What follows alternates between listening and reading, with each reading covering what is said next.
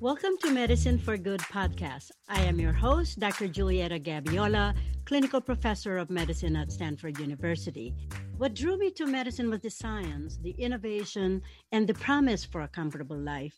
But what has kept me in medicine are the real people, their lives, and their stories, as well as the translation of medical innovations into practical applications. This podcast will explore experiences beyond the walls and corridors of the hospital, laboratories, and clinics.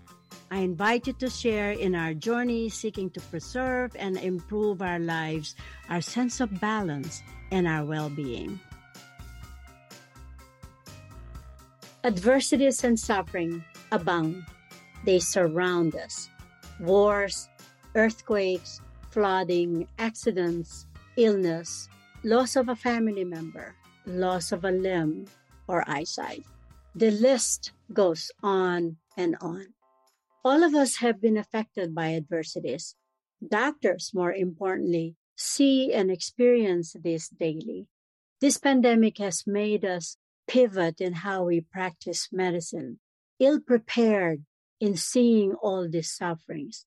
It made us fearful, anxious, and uncertain about life, our purpose, and our well-being. We need courage to face our fears and resilience to be able to get up and recover from all these setbacks. On this podcast, few of my experiences are highlighted at the graduation of the interns in Tondo Medical Center. And this podcast may indirectly share how I overcame adversities. It is through courage, resilience, and perseverance. Resilience is not inborn. It's not a fixed trait. It changes. It evolves. So how have I built resilience without knowing it? How did I learn how to not just survive, but thrive? And how did I do it? It was not intentional, but somehow, unconsciously, I was building my toolkit. So what is in my toolkit? It's filled with positive emotions. So when I stumble, the positive energy flows out from it and affects others positively. I spend energy on things I can change and ignore the things I cannot do anything about. I just spend minimal time on things that I can't do much about. I tune into the good and not to the bad or the ugly. Each day, I remind myself of what was good that day and what went well that day. I try to practice appreciation and gratitude each day. Every accomplishment is an opportunity for growth. I always look forward to something. I look at what I live for each day. I focus on serving or helping others. I give myself the locus of control. Perseverance and courage I learned earlier during my formative years. I practice self-compassion, that it is okay to fail, that it's okay not to be perfect, and it is okay to stumble here and there. Be kind to oneself. We all have choices in life. We could deny, we could cope, or we could thrive. I always choose to thrive. You too can build up a toolkit such as this one. I welcome you to podcast number 30. Dr. Isabella Estrella, Medical Center Chief, Dr. Cristina Acuesta, Chief of Medical Professional Services, Dr. Noel Coronel, Chief Training Officer, Dr. Reginald Matubang, Medical Training Officer, Dr. Diane Formelosa, President of the Postgraduate Interns Association of Tondo Medical Center, educators, faculty, program planners, staff, parents, families, guests, and graduates. Good morning. I am honored to have been invited to deliver the keynote to you today. Resilience and courage were the key points that I was asked to highlight. These are key ingredients to success in the 21st century, attributes that we can develop and nurture to cope with these unprecedented times when no one is immune to the tragic effects of this pandemic. So, where do resilience and courage come from? Are we born with these attributes? Are they innate traits or are they outcomes? When we observe a 10-month-old trying to walk few steps and falls and then gets up again, is that inborn courage or resilience? Resilience is our ability to bounce back from adversities, like from falling, from challenges, and from failures. It is a dynamic process of adaptation.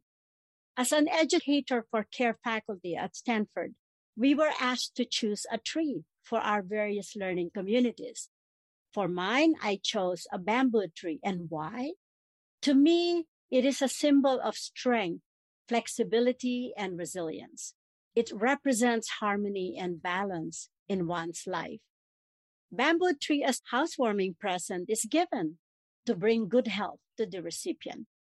When someone asks, is resilience genetics or environmental? In medical school, I learned to answer correctly. It's perhaps both. Yes, resilience is based on internal and external factors. Internal being personality traits, optimism, hardness, and self-efficacy. External or environmental factors are those like access to material, social, and psychological support or resources. These factors determine why trauma can result in either resilience or outcomes like PTSD and depression. In my talk, you will find the following elements embedded in my stories. Resilience factors like cognitive flexibility, acceptance, gratitude, self-esteem, sense of purpose, positive emotions, hope, locus of control, optimism, positive attributional style, active coping, problem solving, social support, and self-efficacy. I hope you will find these factors in my talk. Each day, I draw inspiration from people around me in my work and in my personal life. The challenges I face serve as fuel to keep me inspired to do more, to do better, to be more courageous, and to take more risk. These adversities contribute to my resilience. When people ask me, what made you courageous and resilient? What inspired you to do so and to do what you do? And I say, hope, and then gratitude. Hope that tomorrow will be better than today. Hope that my next project offers a better promise. Hope that the people who I touch today will do the same for the next person they encounter. Hope that what I learned today will help me and the future generation of leaders. Hope that what I do now can make a world a better place. Hope keeps me going. It gives me direction. It gives me a sense of purpose and gives me the courage to keep trying to do better. If I don't have hope, life stops for me. I was born and raised in poverty in a family of 10 in the Philippines. I grew up seeing my parents, brothers, sisters work hard to survive. Food were scarce. Days without food were more frequent than I want to remember. Pulling sugar cane from a passing train or collecting snails from the rice field for dinner were frequent occurrences. Those experiences made it hard for me to pay $10 for 6 pieces of escargot because they were free and easy to get when I was growing up. Another experience that I will never forget is how hard my brother worked at the Philippine General Hospital canteen to collect all the leftovers because he knew that 2 siblings at home were waiting for food for dinner. So he brought that home. We camouflaged the spoiled taste of food by frying the heck out of it. My brother and I looked for any tree in the neighborhood to cut and decorate with scraps of white paper so it would look like halfway decent Christmas tree. To this day, I look forward to decorate my Christmas tree. That is how I appreciate what I have. I learned early by age 5 to start contributing to relieve the pressure in my family by selling garlic and onions in the market. On weekdays, my brother and I would wake up at 5 a.m. to pick up pandesal from the bread factory and deliver orders to people's front door. After school, we would repeat the route to collect the money. Weekends were even busier. I would sell garlic and onions in the morning and help my mom in the grocery store till noon. And by 2 to 5 p.m., I will be walking around many neighborhoods selling popsicles. I experienced inequities early on in my life. The inequities I saw did not deter me, but helped me to hope for a better life, a promise, and a dream.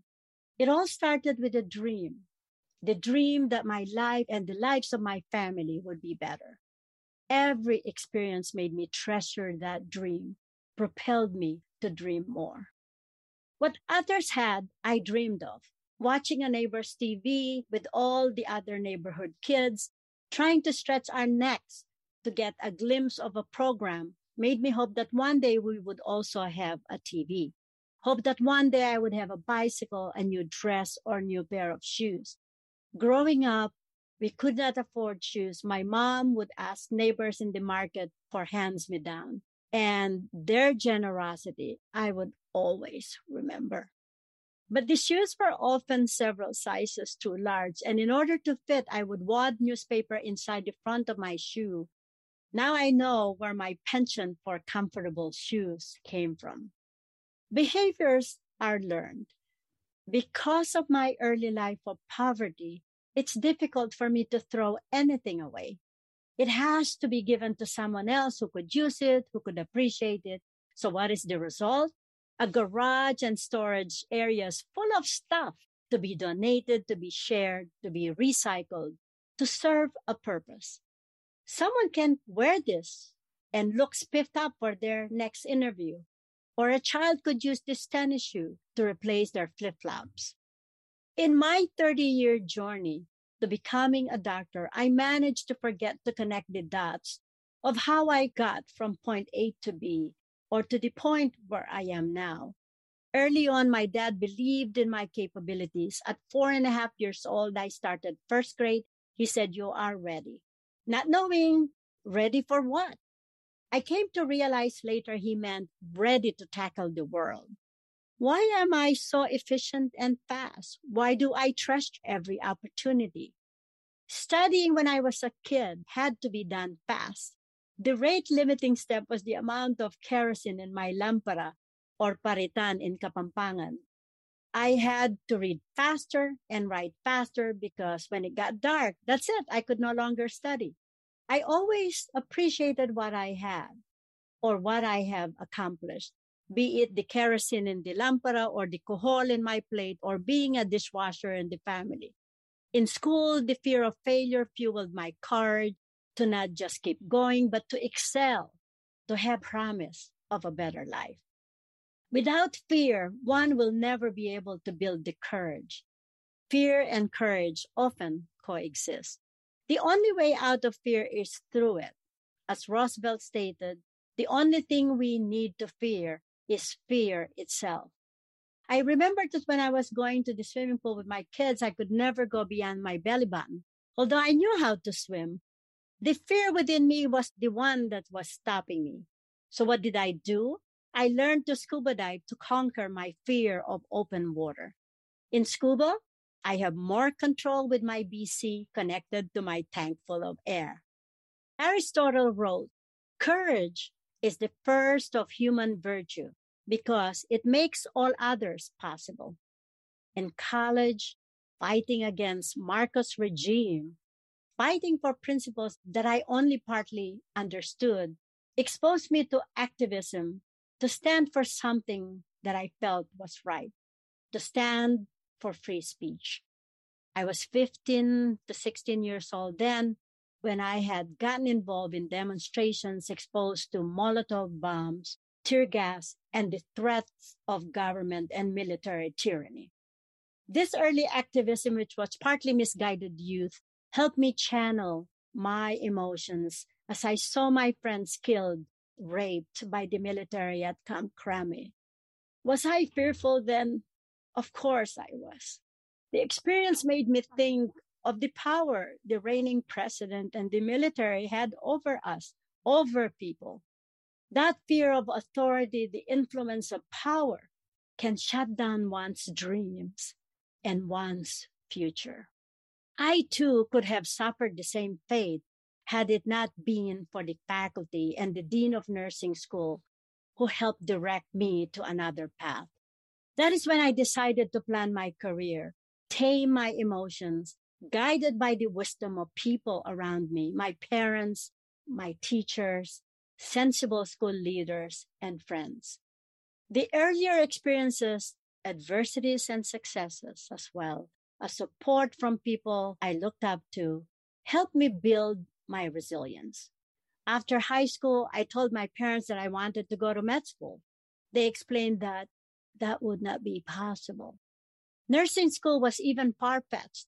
I mustered the courage to convince my parents that all they will need is to cough out that tuition for the first semester and I will take care of the rest. I delivered that statement to them with more than 100% certainty.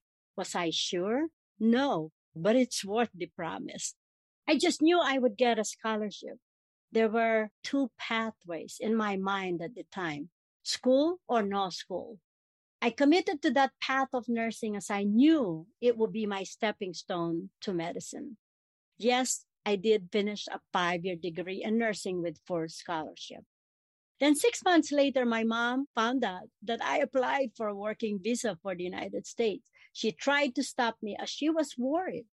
The news of Richard Speck killing those nurses in Chicago was not too long ago then. My rebuttal was, I will survive anything. You see, the one who survived that massacre was a Filipino nurse. It was Corazon Amurao. That answer, of course, did not help reassure my mother. After graduating from College of Nursing, I declined an offer to join the faculty at Far Eastern University. It is to pursue my dream, the dream to go to the United States of becoming a doctor. In that dream, I was picturing a beautiful house covered with snow. When we arrived, a group of us 40 nurses were shuttled from New York to Philadelphia just to see boarded up buildings and graffiti. I thought they were taking us to the wrong place. I stuck it out, forged forward, as going back was not an option. My experiences as a nurse motivated me to achieve the next level. I took pre-med courses while working full-time as an ICU nurse, finished medical school on top of my class to secure an internship and residency at Stanford University, which opened many doors for me. At Stanford, I feared that I will not be good enough, that I will not be accepted. I felt that I was an imposter, only to quickly learn that I was as competent and skilled as the Harvard-trained intern next to me. I learned then that in order to conquer fear, I have to step into it. As an intern at Stanford, I looked up to a colleague who I felt was an embodiment of courage. She stood up to the attendings with clear, eloquent, and forceful voice to protect us, the interns, from the unreasonable expectations of the attendings. Later, I was crushed when she committed suicide. That is when I felt that all of us were very vulnerable, that we need to build resilience to be able to walk the path of becoming an effective and a compassionate physician. Resilience will help avoid burnout and will help us perform our best. That we have to care for one another and not just be siloed off or isolated from the rest. That in order to emerge on the other side, we have to start taking care of ourselves, be self-compassionate, and build the courage to say no before we reach our wits' end. Adversities were plenty, so were successes. I married a beautiful man and had 2 beautiful children. But then my husband was diagnosed with pancreatic cancer and passed on at an early age of 46, leaving me with my 8 and 9.5-year-old children. Tough as it may have been, working 2 jobs to make both ends meet, plus be both parents to my kids, and be at every game and every performances was challenging. I feared then that I will not be able to financially support my kids, that something may happen and I cannot protect them. Then I learned again to step into that fear and just work it through and be the best single parent I can be. In our lives, we do not often have many options. I learned to read EKG for extra money and complete my charts in my car while watching my children compete in soccer and honk on them when I see my kids score goal. The smile in their face that I was there, even from a distance, was just a pleasure to see. To this date, I don't know how I did it. Sometimes, given no choice, one has to step up to the occasion. Recall all the adversities that we have in the Philippines to see how we emerge even stronger. Natural and man-made calamities abound in the Philippines and many parts of the world. In the Philippines, for example, one remembers Mount Pinatubo eruption, which displaced many people from their homes, which were buried by the ashes. When Yolanda or Haiyan swept entire families and communities. When Ondoy made the entire Metro Manila look like a huge ocean. The Taal erupting and still about to erupt. The greed of the politicians, the corruption, the poverty and homelessness, deaths of our loved ones because we do not have resources. And now the pandemic. The list goes on and on and on. All these adversities we hope will make us more courageous and more resilient and not give up. Sometimes we succeed and more frequently than not, we fail as well. As a parent, we want the best for our children. We want to teach them and guide them and sometimes hover excessively over them. And we sometimes forget that they may need to fail to succeed, that they need to fall and skin their knees to learn how to get up, to spread their wings to find their path. We should allow them the space and the time to learn these lessons with our guidance and support. I tell you though, it hurts deeply to see your child experience failure. But we need to be courageous to allow them to fail. Once my kids were successfully launched, I revisited my early hopes and dreams and decided to give back to my native country and people. I joined several missions for 5 years and learned a lot. Going back repeatedly to the Philippines helped me trace my roots. It helped solidify my sense of purpose. I eventually founded my own nonprofit foundation, ABCs for Global Health, in 2009. I did not have funding then, only the vision for a better future for our kababayan, and in Kapampangan, our kabalen. I felt if I did more analysis, it will lead to more paralysis.